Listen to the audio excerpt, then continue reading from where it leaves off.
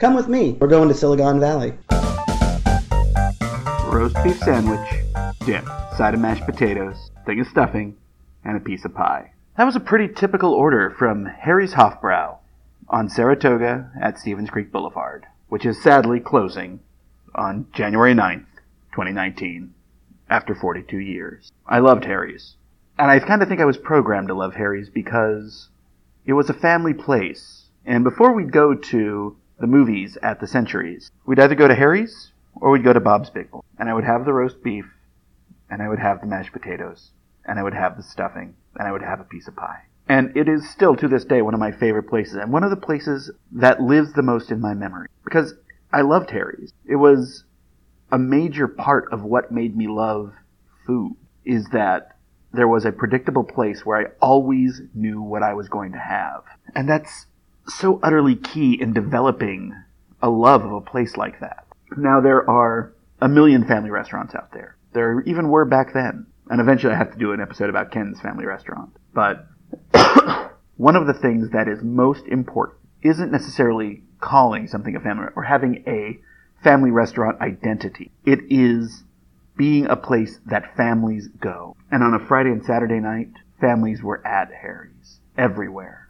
And you walked in through the double doors, and on either side there were a roasting, I think, ham or a turkey or a beef roast. And you'd walk through, and it was a faux German beer hall. There were flags everywhere, dark wood. And then you'd get in this line that went through a couple of switchbacks, and if you were a kid, you swung on the rails, and your parents probably yelled at you. And then you got up to the front, and you placed your order with someone you assumed was the chef. And they put it on a tray, and you moved it down, and you ordered the next thing and the next thing. It was cafeteria-style service. But it wasn't cafeteria-style service like you see at Chipotle or at La Castagna back in the day. It was cafeteria-style service like you found at Clifton in L.A. Or my personal favorite, the Hot Shop back east. It was this idea that you were only having to interact with someone while you were ordering your food.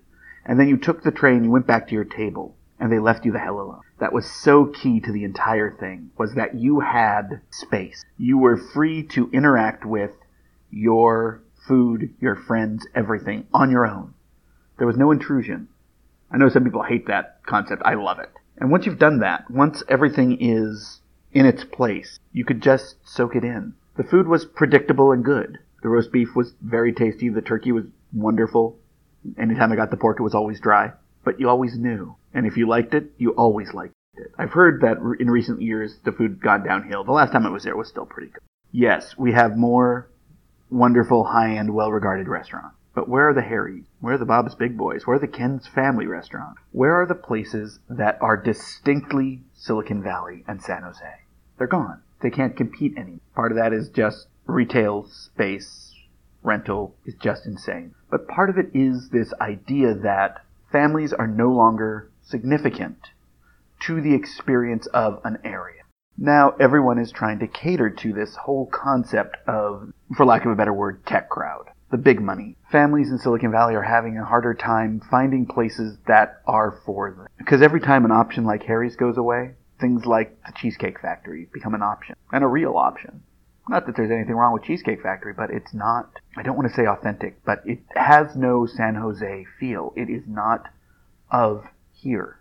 It's one of the things that I do love about Hard Rock Cafes, for example. Hard Rock Cafes do integrate a bit into their setting. That was one of the things I always loved about the Hard Rock. But now that we've lost so many things that were established patterns for San Jose families, part of it, of course, is changing taste, but some of it is just the fact they can't compete anymore. And I find that painful. Silicon Valley has another classic piece in it.